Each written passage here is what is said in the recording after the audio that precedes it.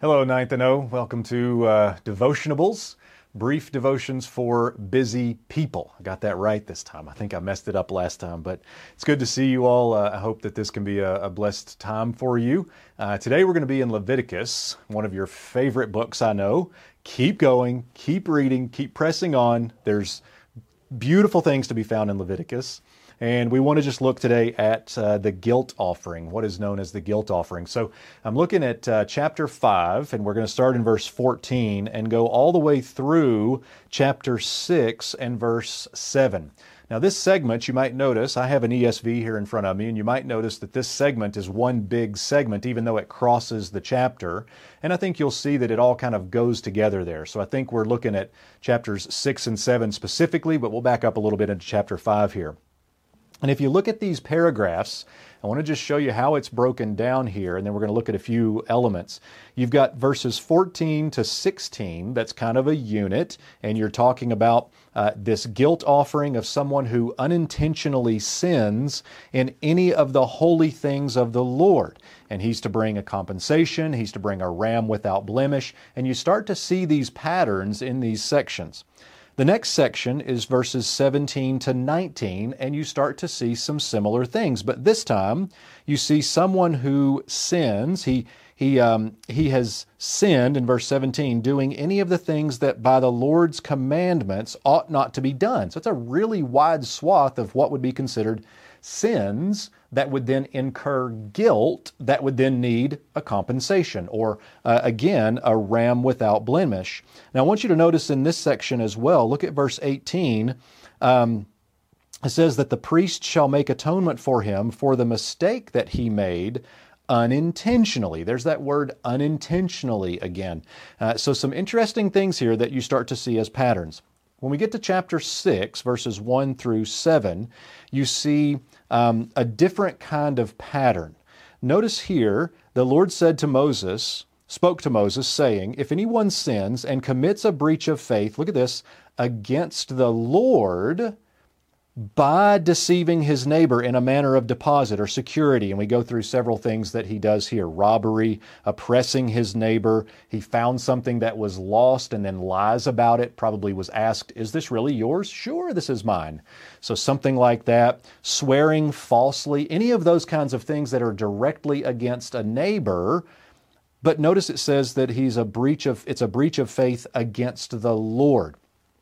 And in this case, again, he has to make restitution, and the restitution would be paying back that thing that he took or oppressed his neighbor with, along with an extra fifth, which is also the case in the first segment. So point being is you see a lot of parallels here that all have to do with this guilt offering, bringing a ram without blemish in order to make atonement for a variety of things that he has done. So I want to give you a few things to look at here, and then we're going to land this plane in the book of Hebrews, I believe. The first thing I want you to see as you're looking at this is the intentionality. The intentionality. Notice these are unintentional sins. These are sins that he did not know, something of that nature. And that kind of feels like, wait, how are we held responsible for those? But we are. Humankind is sinful, and we are responsible for the sins that we even commit unintentionally. So you might have heard things like sins of commission, where you're actively sinning, and sins of omission, where maybe you didn't do something you were supposed to do. And I would imagine in either case, this could be unintentional, and yet atonement has to be made for that sinful nature. Secondly, I want you to see who the sin is against. In the first one, you are to bring to the Lord the compensation. That's what Israel was to do. They were to bring to the Lord the compensation. And the sin had something to do with the holy things that belonged to the Lord. So it was a sin against the Lord. In the second one, we have a sin that is against the Lord's commands. Again, a sin against the Lord. And then in the third one, where we talk about this neighbor, you might tend to think, oh, this is a sin against the neighbor. But no, it says explicitly it's a breach of faith against the Lord by deceiving his neighbor, by oppressing his neighbor. But it was a sin against the Lord. And the thing that I want to just draw out here is that all of our sins, no matter who we hurt, is a sin against the Lord and has to be dealt with. It incurs guilt. Any little white lie, anything that we do that with a corrupt heart or think with a corrupt heart is a sin against the Lord. It may also be a sin against a neighbor, but it is a sin against the Lord, and it seems that in these guilt offerings that's being made clear.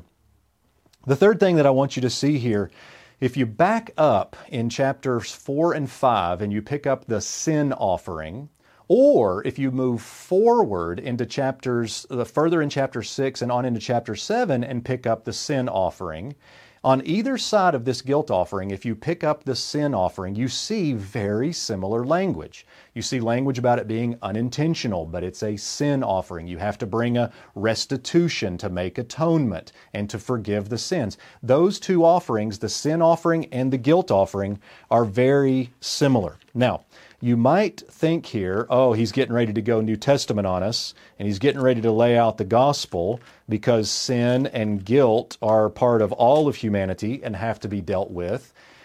And you're right, but I want to go to Isaiah 53. Listen to this.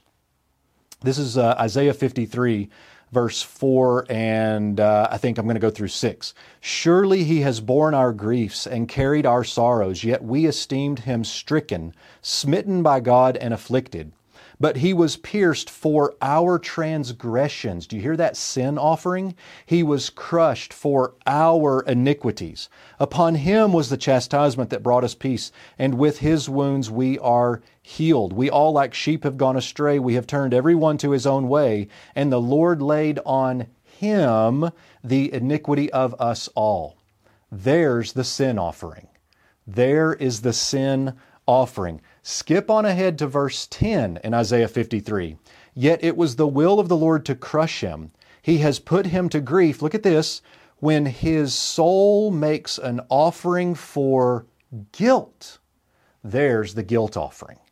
You see both of these in Isaiah 53, the sin offering and the guilt offering being fulfilled in the suffering servant, our Lord Jesus Christ. So I didn't even have to go to the New Testament for you to see that fulfillment in Christ. Now, I'm not intentionally avoiding the New Testament, but that was kind of delightful for me to be able to show you that in the Old Testament. Now, I don't have time to get into this in detail, but I would encourage you to go look at Hebrews chapter 9, verses 11 through 14, and Hebrews chapter 10, verses 1 through 14. And what we get in these chapters is basically the idea that the Old Testament sacrificial system, that guilt offering, was a shadow of good things that were to come, a shadow of better things that were to come.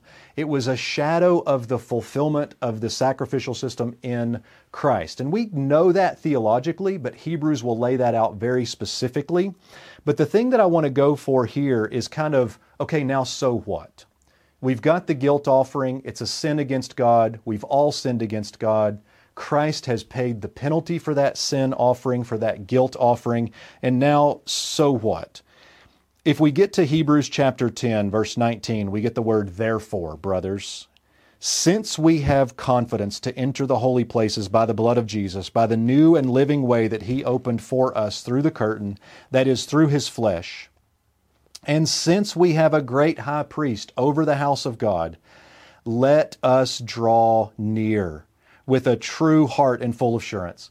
Christ's fulfillment of the guilt offering should make us draw near to Him. Verse 23, let us hold fast the confession of our hope. We can hold on strongly to the confession of our hope in Christ because we know He's the fulfillment of the guilt offering in Leviticus 5 and 6. Let us consider how to stir one another up to love and good works. These are things that the author of Hebrews is saying now, so what? We don't have to offer sacrifices year by year by year. Jesus is the final sacrifice, the final fulfillment of that guilt offering, and those who put their faith in Him now are no longer guilty. So let us draw near to Christ. Let us draw near to His throne. Let us spur one another on in the gospel as we continue to walk and see the day coming near.